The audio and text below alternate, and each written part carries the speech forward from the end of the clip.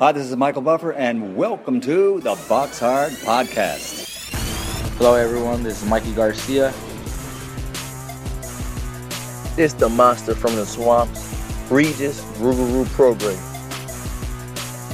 Hey, what's up? This is King Carlos Molina, former IBF world champ.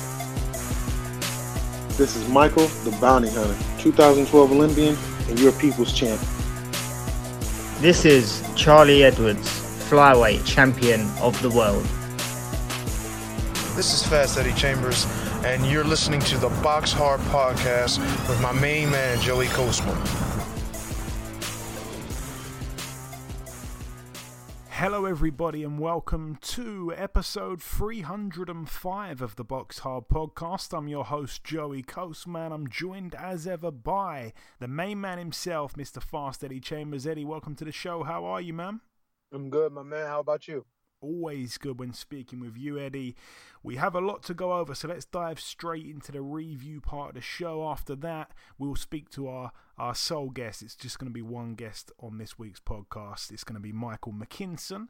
After that, of course, in part two, we will do the news and the preview part. So like I said, let's dive straight into the review part. We're going to start here Friday the 13th at the Plaza de Toros de Puerto Banús in Marbella, Andalusia, Spain, over here. And Donny Gargo coming off that draw against Gavin McDonnell, now 24-4 with a draw. He lost a split decision over 12 rounds to Karim Guerfi for the EBU European Featherweight title. Guerfi, I think, has moved up in weight to fight for that title. He's picked it up, and it's his 30th win. He's 30-5, showing he's not done, to be honest, after getting knocked out in a round by Lee McGregor last time out. What a way to bounce back for him.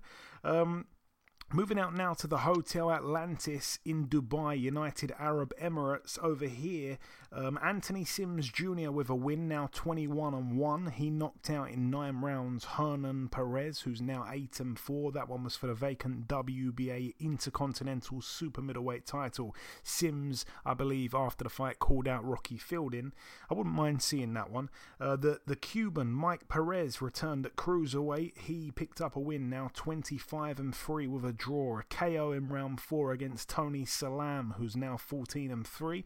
That one was for the WBA Intercontinental Cruiserweight title. Austin Trout with a win, friend of the show, in his 40th fight. He's now 34-5 with a draw. A unanimous decision over 10 rounds against Alejandro Davila, who's now 22-3 with 2 draws. Very close on the cards, on one of them at least.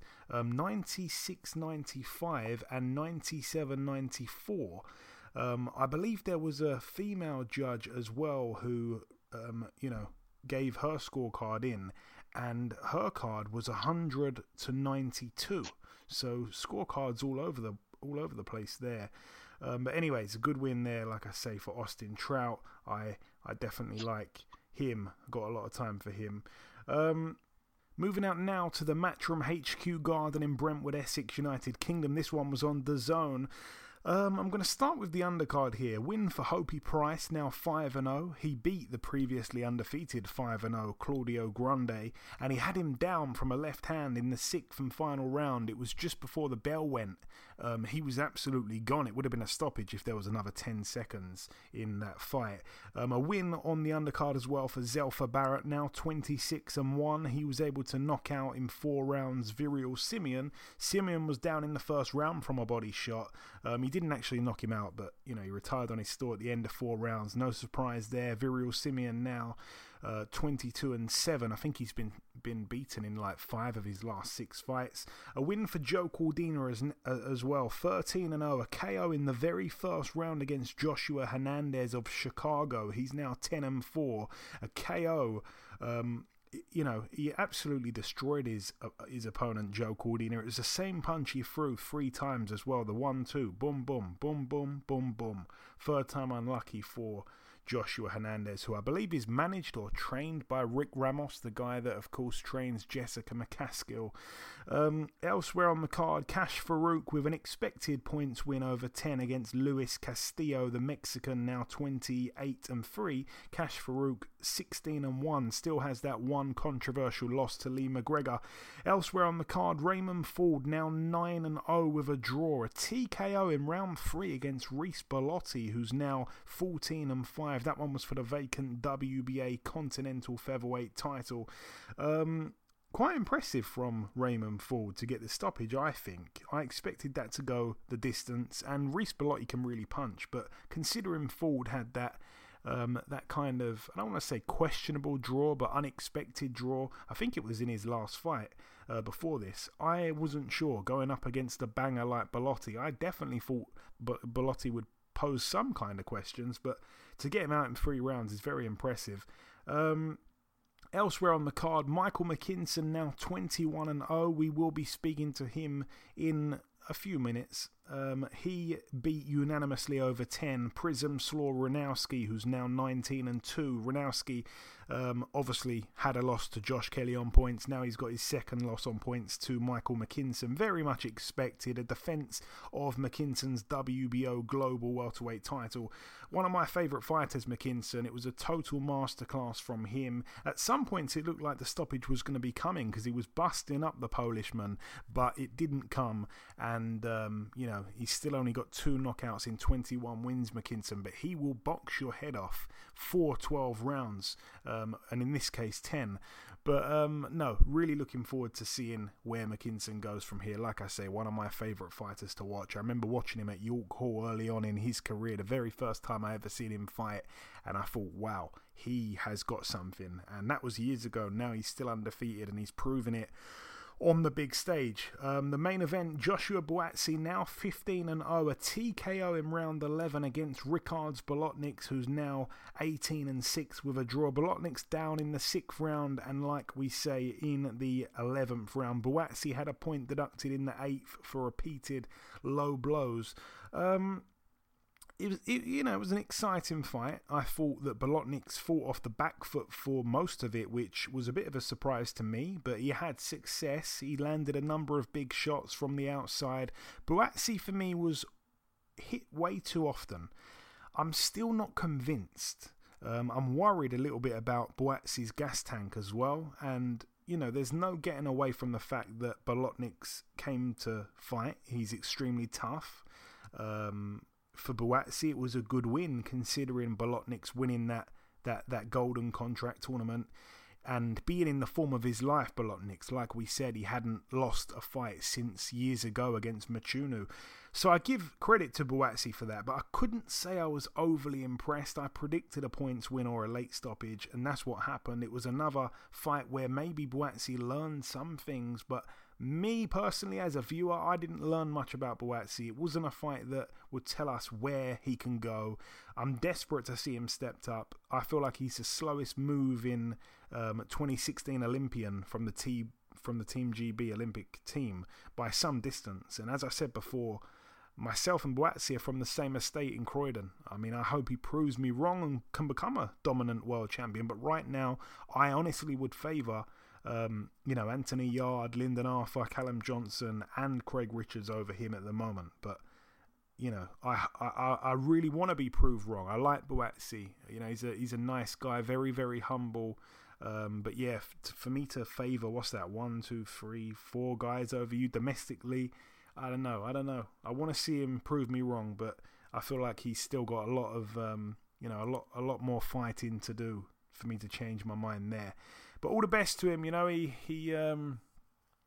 He's training out there in America under Virgil Hunter, and I don't know if that fit is a good one for him, but we'll see what happens. All the best to him. Moving out now to the Dignity Health Sports Park in Carson, California, USA. Over here, Gary Antonio Russell, we had him on last week's show, 18-0 going in against Emmanuel Rodriguez, former IBF world champion, 19-2. An accidental head clash within the first 16 seconds of the round caused the fight to end. A no decision in the end, so that was a shame, because I know Gary Antonio Russell was very much looking forward to that fight there. It was a big step up actually, and I thought it was going to be a really close fight, but yeah, hopefully we see it rescheduled. I didn't actually see the fight or anything like that, but I heard it was called off straight away, and I've looked. It's 16 seconds, I believe, officially. Unbelievable. For a fight to be ruled a no contest that quickly, that's got to be one of the quickest ends to a fight ever. Yeah, elsewhere on the card, Juan Carlos Payano picked up a win. He's now 23-5, a win over Raymond Tabagon, who's now 22-13 with a draw. He retired on his store at the end of round 5. He was down in the first round as well. Payano was cut from an accidental head clash in round 2.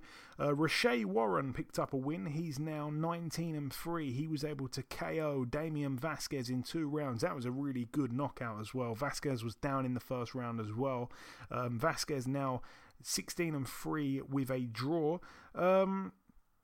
Elsewhere on that card, Brandon Lee as well with another win, another knockout win for him. First round KO against Ezekiel Victor Fernandez, who's now 28-5 with a draw. He was down 3 times in the first round, Fernandez. Brandon Lee, I mean, he's, I think, signed to Mayweather Promotions. He's a very exciting prospect, 23-0, like I say. And the main event of that card, John Real Casimero, now 31-4. He was able to beat Guillermo Rigondeaux over 12 rounds, a split decision. Rigondeaux now 20-2. It was for Casimero's WBO bantamweight world title. I only saw a few rounds of the fight because it clashed with other fights that I was watching live, but you know, in a way, I chose the right fight because I decided to watch the other fight, which I think was the Virgil Ortiz fight. I chose to watch that instead of this fight here. And it was the right choice because, I don't know if you know this, Eddie, but Rigondeaux Casimero broke the record for the fewest number of punches landed in a fight in CompuBox history. So, yeah, the punches that were landed and the punches that were thrown, it was ridiculous at times, the lack of action there. But that is not every Rigondeaux fight. But yeah, I mean, Casimero at times was banging his gloves together and kind of, you know, let's fight. This is a fight kind of thing. Rigondeaux making him miss wildly. It was weird. Moving out now to the World Congress Center in Atlanta, Georgia, USA. Over here, we had return to the ring for Anthony Peterson, fight number 40. He's now 38-1 with a draw. He's got the first win of his career in a few years because he's been inactive. He had, I think, a no contest, a draw.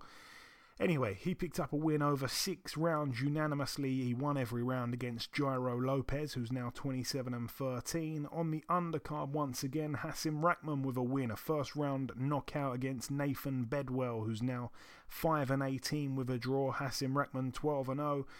Sharif Rahman as well, his brother, he's now 5-0. A unanimous 6-round decision against Donis Reed, who's now 3-9 with a draw.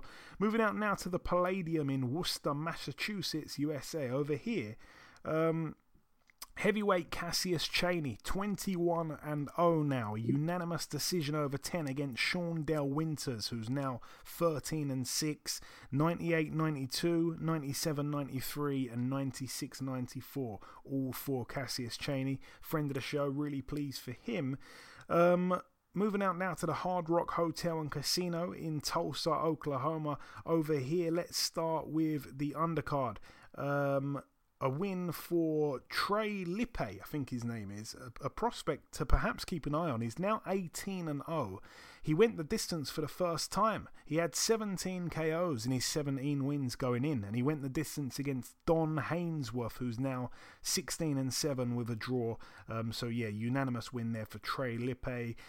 Albert Bell, another prospect with a win, 19-0, a unanimous decision win over 8 against Julio Cortez, who's now 15-3. We had Jason Maloney, now 22-2, a unanimous decision over 10 rounds against Joshua Greer Jr., who's 22-3 with 2 draws.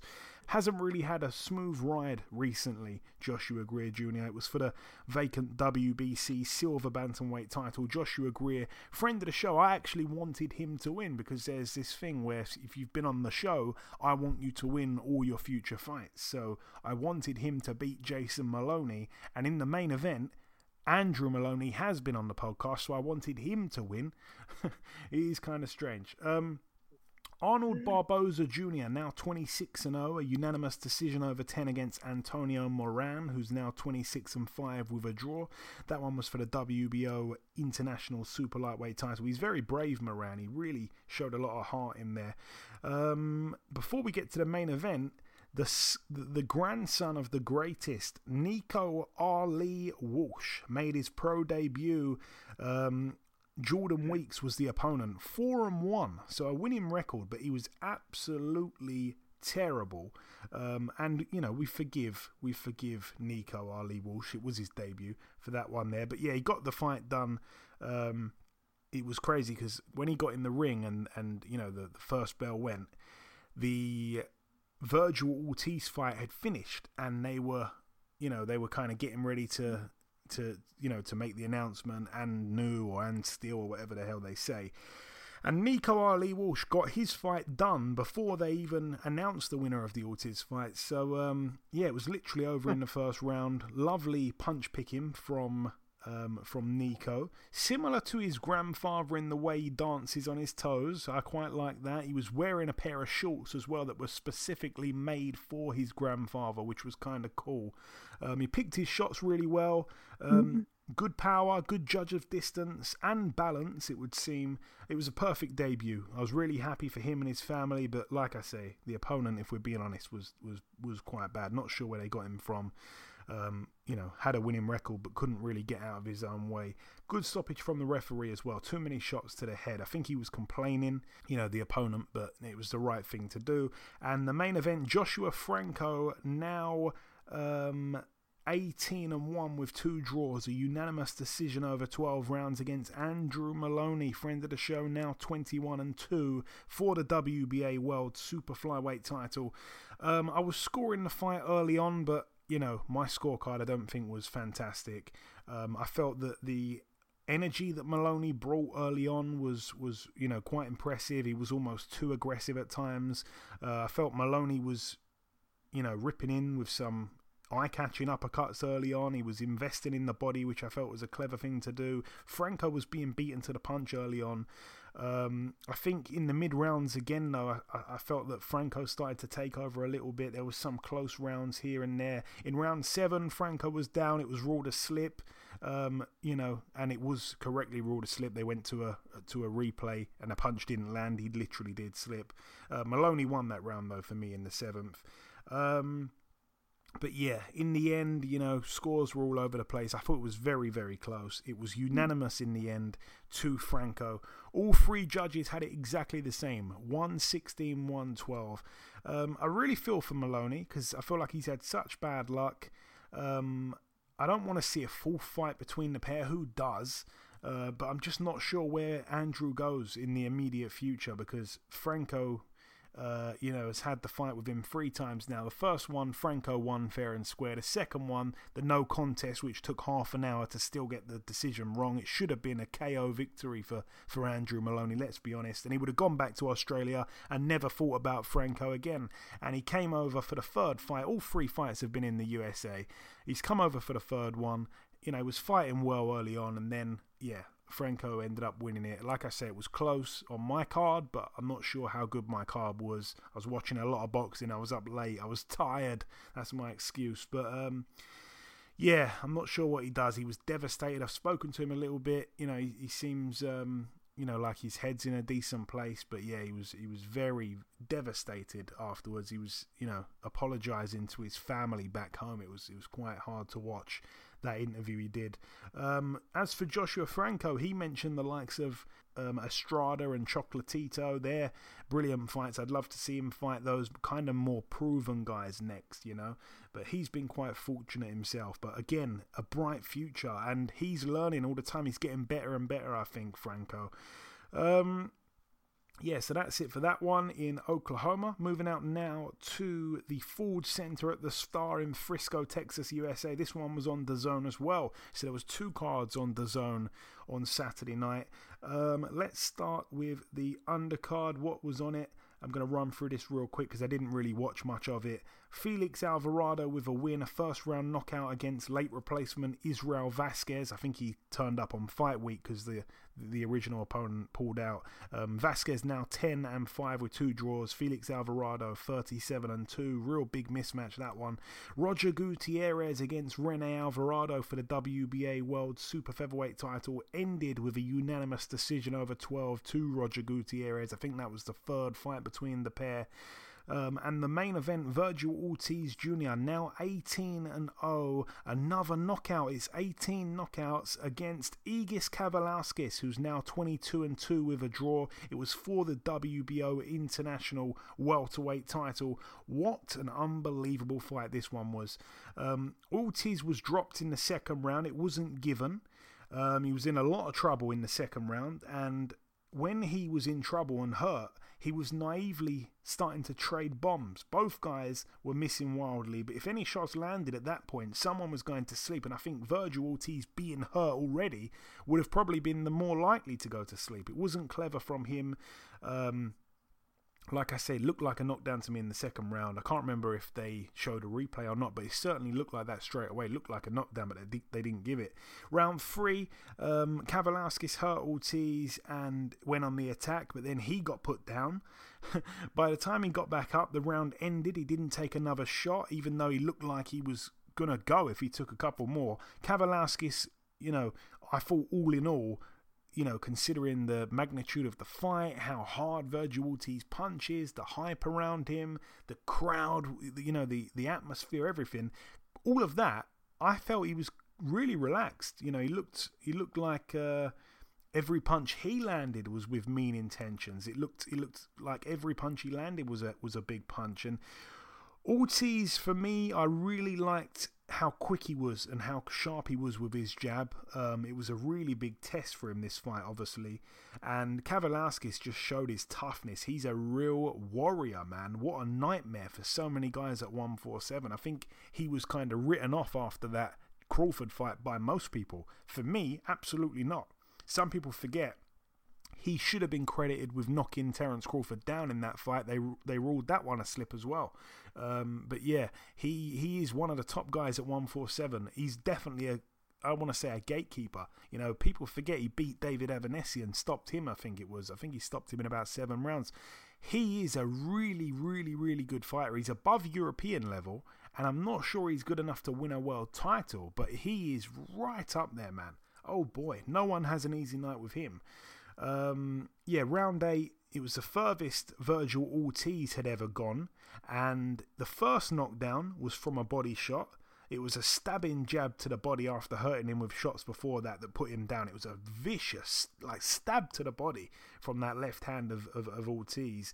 Knockdown number 2 came from headshots. Knockdown number 3 was just basically combinations that he was letting go, and then he finished him off with that 4th knockdown. 4 knockdowns in 1 round. What a beast Ortiz is. I mean, he's an animal, and for me, he's ready for anyone. I mean, yeah, I'm ready to say that. He broke Kavalauskas down after suffering some serious adversity himself. He was hurt, he was potentially down. It was an unbelievable fight, and I think that was the fight of the weekend. A brilliant fight. Where does he go from here? I don't know, just up and up. I think he is ready for anyone. Like I say, I'd love to see him in with someone like a Sean Porter. That would be a great fight for him. I haven't really given it much thought, but I'd love to see him in with Sean Porter. If not, give him to Crawford. I'm all for that. I don't mind that. Him and Jaron Ennis is a fight I'd love, but I do think they're both capable of winning world titles and then doing a unification, so maybe not just now. Or maybe now, I don't know. Anyone though for Ortiz, there's not a fighter that he would be worried about going in with. I think he's absolutely class. But anyway, that's it for the review part of the show. Just before we wrap up part 1, it's now time to welcome our sole guest on this week's podcast. Ladies and gentlemen, please welcome the undefeated welterweight contender. It is, of course, Mr. Mikey McKinson. Mikey, welcome back on the show, my man. I'm a regular now. Thanks for having me again. Hey, it's always great having you on. Like I say, when I saw you beat Sammy McNess. I thought this guy is special, and ever since then, it's been years. You've been winning and winning and winning. I'm proud to call you a regular. So, Mikey, we last caught up last month, just after the Ranowski fight was announced. So let's start there. A very dominant win over 10 on the weekend. Tell me about it, my friend. Yeah, I'm happy with the performance. I did everything but drop him or stop him. I was gutted that one of the scorecards said 98-92. Like, in all honesty, I didn't give him a round. I thought it was a shutout win. I hurt him at times, but then I boxed to instruction off my dad. Could have stepped up through the gears, but I didn't really need to. So, yeah, I'm happy that I'm stepping up levels and making it look easy. Yeah, and I was going to say, at times, because of the way you were busting him up, it did look like the stoppage was coming. I know the commentary as well, early on in the fight, I think about round 4, they were saying, you know, there could be a stoppage here. Did you believe at that point early on that you were going to get the stoppage? So, going into the fight, I knew it'd be a points win. Look, going into the Chris Kongo fight, I genuinely believed, hand on my heart, I was going to knock him out. But like after like 1 or 2 rounds, they do feel my power, and then they don't want to commit. They're all like scared to commit after a couple of rounds, so it makes it more difficult for me to land these big shots. But I'm definitely not a non-puncher because I hurt everyone I fight. I hurt Ranowski a couple of times in there. I just didn't step on him when I had the chance. He had a very hard head. As I'm stepping up levels in opponents, their heads are getting very, very tough. But yeah, I think the big question that people are saying is, am I going to have the strength to be able to move up levels? And you know what? I'm not a non-puncher, so I think when there is a chance, like I have to let my shots go, I will. And they're not UFC knockouts, but at the moment, it's getting like past 3 or 4 rounds and I've already won the fight. So I've been playing it safe. And to be honest, when I play it safe, it's easy. Yeah, it looks that way. And I have to say, obviously, most boxing fans generally want to see knockouts. But me, myself, I'm as impressed with a first-round knockout as I am with pretty much all of your most recent fights. I mean, every time you fight, you know, you haven't been getting the stoppages lately, but the fights have been exciting. It almost doesn't make much sense. Yeah. Well, to be honest, like as I was coming back from the corner, like my dad was saying, this is a masterclass.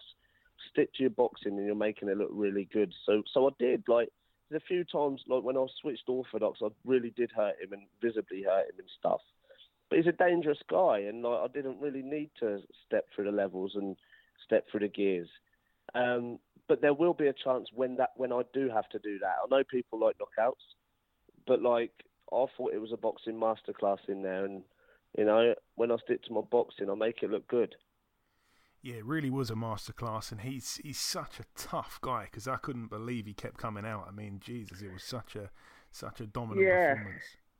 People are going to compare my win with Josh Kelly's win, but I boxed a better Ranowski than Josh Kelly did. Like, and that's no disrespect to Josh Kelly because I think he's a fantastic fighter, but Ranowski took the Kelly fight on short notice. He had 3 months to prepare for me. He came in, him and his team were very serious, very confident. I was walking around the hotel all week and I was getting sly comments from his team, and the new good luck, you're going to need it, all stuff like that. So like the energy that his team brought to fight week, I enjoyed because they were so up for it. And what I said in the press conference, I said I like that they're confident because my style, what happens is they're confident, and then as the rounds go on, round by round, their confidence fades. And like I demoralised my opponent with the jab on the weekend. I thought like my jab was on good form, and I could have won the fight just with the jab alone. And as the rounds went on, you could see like, I broke his heart. Yeah, no, you certainly did. And Conor Benn, after the fight, made reference to your style, and I can't remember exactly word for word what he said, but he said something along the lines of you being, you know, a really awkward southpaw, and to me that kind of translated into who the hell needs that. But how did you receive his words, Michael? Because I think there was a compliment in there somewhere. Yeah, well, I actually haven't seen. I know a few people have told me about what he was saying and stuff, but I actually haven't seen his comments yet. It's like with me and Connor, it's not like a big rivalry where we hate each other. Like, I think we get on with each other, which is frustrating in my behalf, because I'd love to fight him down the line. I'd love there to be a bit of needle, but we get on with each other. There's a lot of respect there, and so like there would have been a compliment in there somewhere, and he doesn't need to fight me. He doesn't, because he's a big enough name to basically call the shots on who he wants and stuff like that. And if he gets the Khan or Brook fight, then fair play to him. Like, I know that's who he wants, but I'm always here. And anyone domestically, other than them two big guys, that deserves the Conor Benn fight, it's me. And I keep proving it time and time again. But I'm not going to just go out there and start abusing him when I don't need to. I'll stay respectful, and then hopefully one day if I can get that fight, then we can talk. But until now, I'm just respectful to each other, really. And I want to ask you as well, Mike, obviously you went 10 rounds on the weekend. How long do you leave it before getting back in the gym? Do you know what? I'm getting bored already. My dad said have a week or two off. Like, although it was an easy fight, like, my body don't feel like it was an easy fight. But I've come out without a mark on my face. But like I've got 2 dead arms, and like I do need like at least a week off, I think. But I'm getting bored. Like, if I had it my way, I'd be in the gym tonight. Because I'm a full-time boxer. I ain't got to go back to a job. Do you know what I mean? I ain't got to go back to a 9 to 5. So it's just like how I'm filling my days up. And normally I'm in the gym. So yeah, this week I'm getting bored. I'll probably be back in the gym next week. I'm enjoying some food at the moment, you know. Hopefully I can get out December time, fight again, stay nice and busy, and we'll carry on working my way up. And you say there about hopefully getting out in December kind of time. I doubt you've had the talk with MTK just yet, but I reckon you've probably got something planned in your own mind. What would you like to do next, Mike? Do you know what? I haven't had the chat. So I got back to the hotel on after the fight, and I messaged Lee and straight away, and I said to him, like, December time, like, you know what I mean? Like, at the time I didn't feel like I was in a fight on the weekend. It felt like a spar. It felt like a spar, and it was supposedly another step up for me. So we need to keep the ball rolling in order to be able to progress and develop. So I said, get me out because I want to go on holiday next month, I think. I haven't been on holiday in a couple of years because of everything. So I want to book a holiday with my girlfriend and then straight into a camp. Okay, sounds good. Sounds like a plan. In my ideal world, I would like that. But you never know, do you? Never know what's the plans and what's next. And obviously, my career comes first. Yeah, for sure. And it's not the fight we all wanted to see coming up this Saturday, but, you know, it's a good replacement, I think. Obviously, Yordenis Ugas stepping in for Errol Spence against Pacquiao. I think I asked you how you thought Spence-Pacquiao would go, but I'm going to now ask, how do you think Pacquiao-Ugas will go? Wow, see, Ugas, like, I thought did very well against Porter. But I would back Pacquiao to win on points, maybe a lot closer than what, like it could be like a very close points win for Pacquiao, and I think it will be his last fight. But people wrote Pacquiao off before he beat Thurman, and that must have been 2 years ago now. Like, even myself, I was one of them naive people that doubted Manny Pacquiao, because he's been about years. He's been in a lot of fights. And he is getting on. And, like, when he boxed Thurman, I was thinking, well, maybe Thurman's got this. And look what he did there. You know what I mean? So I think it'll be another Pacquiao win against this Ugas. But the question is, how many more fights has he got?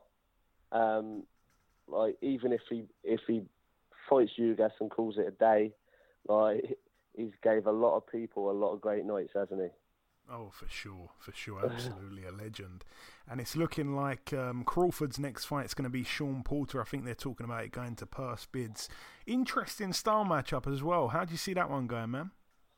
I think Porter will always be in good fights. Like, he's got that engine. He's very aggressive, but I think Crawford's a level above. I think the only fight out there for Crawford would be the Spence fight, or if Josh Taylor came up, like that would be a great fight as well. I just think Crawford will have an answer for Porter. Yeah, okay. Should be a good one once again. And just finally, Mike, before we wrap it up, if you've got any closing words just to the listeners before we let you go, say whatever you like, my friend. Yeah, well, I know, like, my win on the weekend, it moves me. Well, I've got a solid place in them WBO rankings, so a big shout out to my management team for getting me into good positions for good opportunities and stuff. A big shout out to Eddie Hearn for giving me the opportunity of a lifetime to be able to showcase my talent in his back garden and obviously sign me on a free fight deal. So my end, all I can do is stay focused and keep learning, keep developing, and who knows where I'll be in a year or two's time, but I'll work myself up them WBO rankings. And it's absolutely a pleasure watching you win in the ring. And, every fight is such an exciting one. Like I say, listen, Mikey, it's always a pleasure speaking with you, my friend. Congrats again on the win. Thanks for your time, and we'll speak again very soon, I'm sure. Thank you very much. Okay, now it's time for part 2 on this week's show. This part, of course, the news part of the show.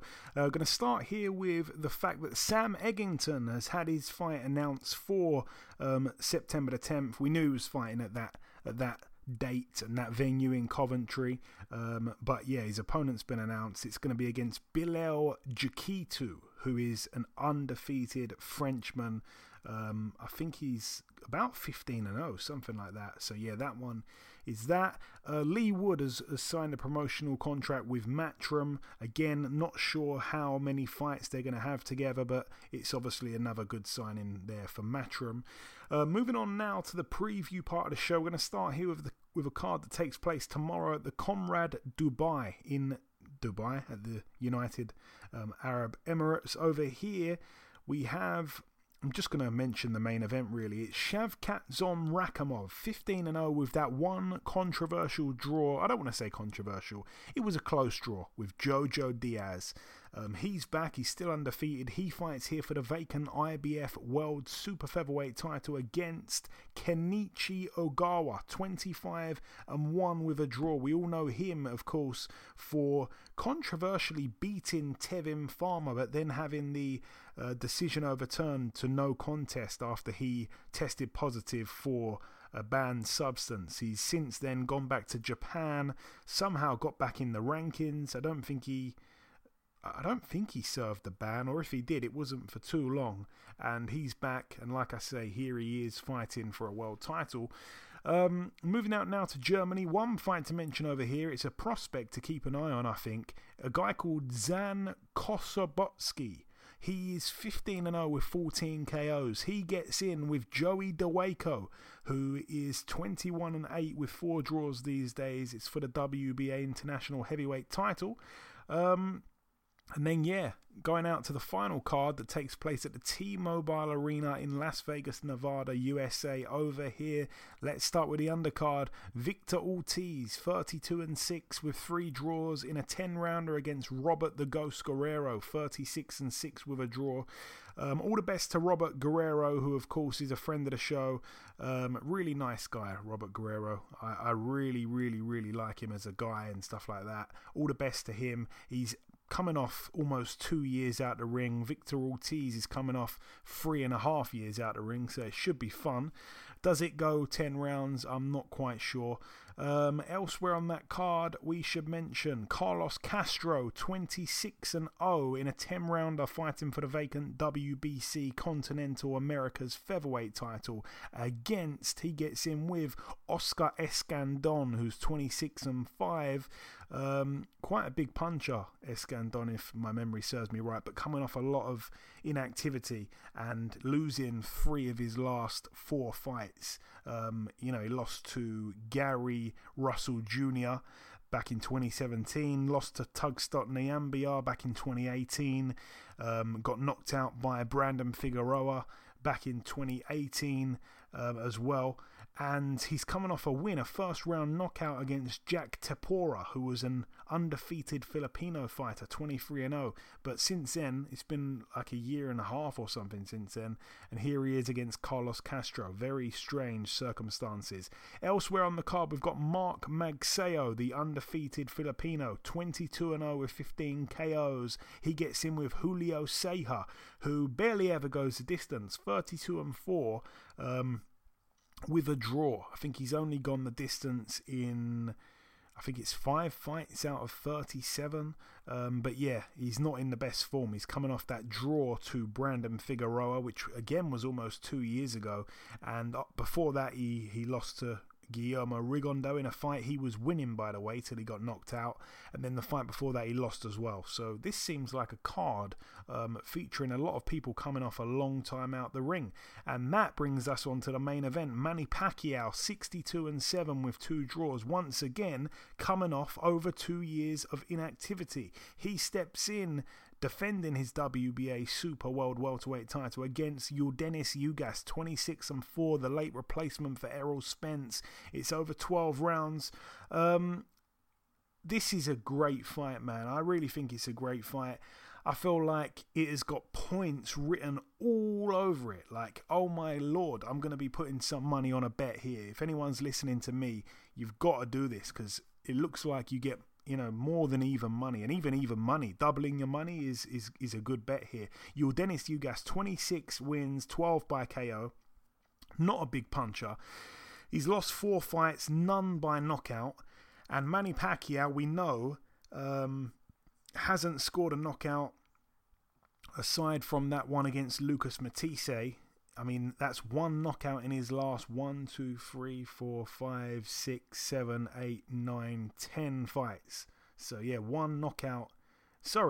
11, 12, 13, 14, 15, 16. You've got to go back to he's got 1 knockout win in 17 of his last fights. And that all started...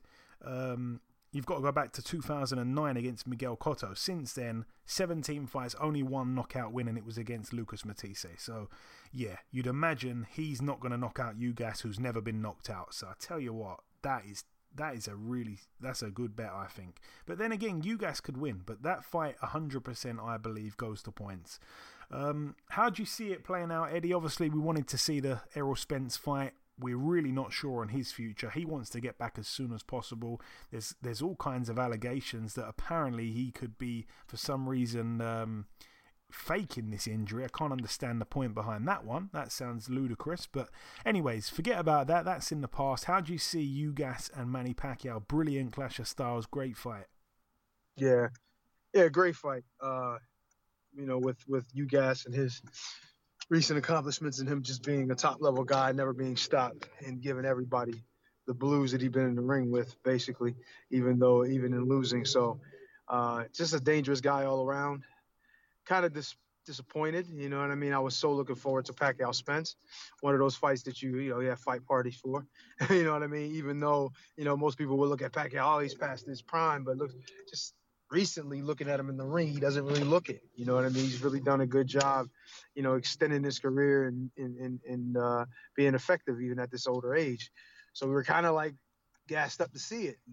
It's kind of unfortunate it's not happening, but this is like, if you had to pick a fight or pick an interesting matchup, this would probably be it. You know what I'm saying? Don't get me wrong. Other people would have said, hey, what about Terrence Crawford and all of the big, glossy names that we want to see him against, or, we want to see. But don't be confused and to think that this won't be an action, interesting kind of fight that is going to be contested. It's not going to be Ugas is just not going to, back off and make it easy on him. You know what I'm saying? I think Pacquiao possibly wins, but it's going to be a tough fight for him, especially like, if you think like back when Pacquiao fought, Horn, you know what I mean? Jeff Horn, he was like a tough guy, you know what I mean? But a kind of like a dark horse. Nobody really thought he had a chance, and he came out in there and showed it. Showed that obviously, even though I feel like Pacquiao probably won the fight, he gave him trouble. So this is the kind of thing that you got to think with a guy with nothing to gain, nothing to lose, and everything to gain in this situation. Maybe you look at Ugas as that guy. Now, granted, Ugas is still he's still on his way up or in the prime of his career, so you don't want to lose to an old guy. But Pacquiao still has the name, and Pacquiao still has done great. He's beaten Keith Thurman recently, so you got to give him the nod and say he's still Pacquiao. You know what I mean? So, like I said, in this situation, Ugas is just like he's in a good position. Everything he does, if he does well, he goes in there and wins. It's going to be great for him. But Pacquiao still got to, protect his legacy and, prove that he's still, he's still alive. You know what I mean? Most people was taking Spence and thinking that, Pacquiao is just too old to deal with a guy like that. But I think Pacquiao still has a lot to prove. And I think it's going to be interesting because of that and the crossroads these guys are at their careers. Yeah, I feel like Manny Pacquiao's been training really, really hard for obviously Errol Spence primarily, but he took his training seriously for sure. Looks in great shape again, as he always does, and he can't afford to take his eye off the prize against Ugas, because I tell you what, Ugas is a dark horse, like you say, Jeff Horn was at one point. For a very brief time, I think Jeff Horn was, but Ugas, he gives a lot of people a hard fight. I've been calling on him and Spence for a long time. That was a fight I wanted to see. I think Ugas is a really, really underrated fighter. Got a couple of losses that could have gone either way, particularly that one to, I think it was Sean Porter. That could have gone either way. He's a really, really top fighter that doesn't get the credit. Obviously, doesn't speak English or anything like that as well. I don't think that helps him when it comes to UK and American boxing fans. What was you going to say, Eddie? Sorry. No, I was agreeing with you 100%. Like a guy that really can't come across to you can't really understand. You don't really, there's a language barrier. There's a lot of different barriers. The cultural thing makes it really difficult for you to root for him. So it's like, unless he's like a big time puncher or just a huge star like Canelo is, and then you see Canelo now learning to speak English. So, it's hard. It's hard to become a star like that. So he's going to struggle with that, but hey, it is what it is. You keep winning. It don't matter. Cures everything. Yeah, absolutely. We shall see. It's going to be a great fight, and I will definitely be tuning in. But anyway, that brings the preview part to a close. The final thing for me to do is to come in with the outro, which I'll do in just a few seconds.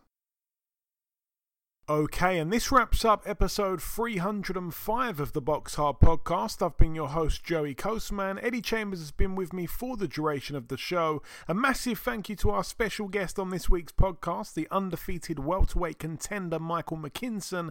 The biggest thanks of all, though, goes out to you, the listeners. Thanks once again for tuning in to this week's podcast. One piece of news has broken whilst we've been recording the show. Callum Johnson's opponent's been announced for his fight set for September 11th. He'll be boxing a Serbian fighter by the name of Marko Nikolic, who boasts a record of 27-1. Remember, if you do need a discount on Manscaped products, you can use the code BOXHARD for 20% off and free shipping. But that's about everything from myself. Enjoy your weekends, people. Stay safe, and we shall see you all again next week.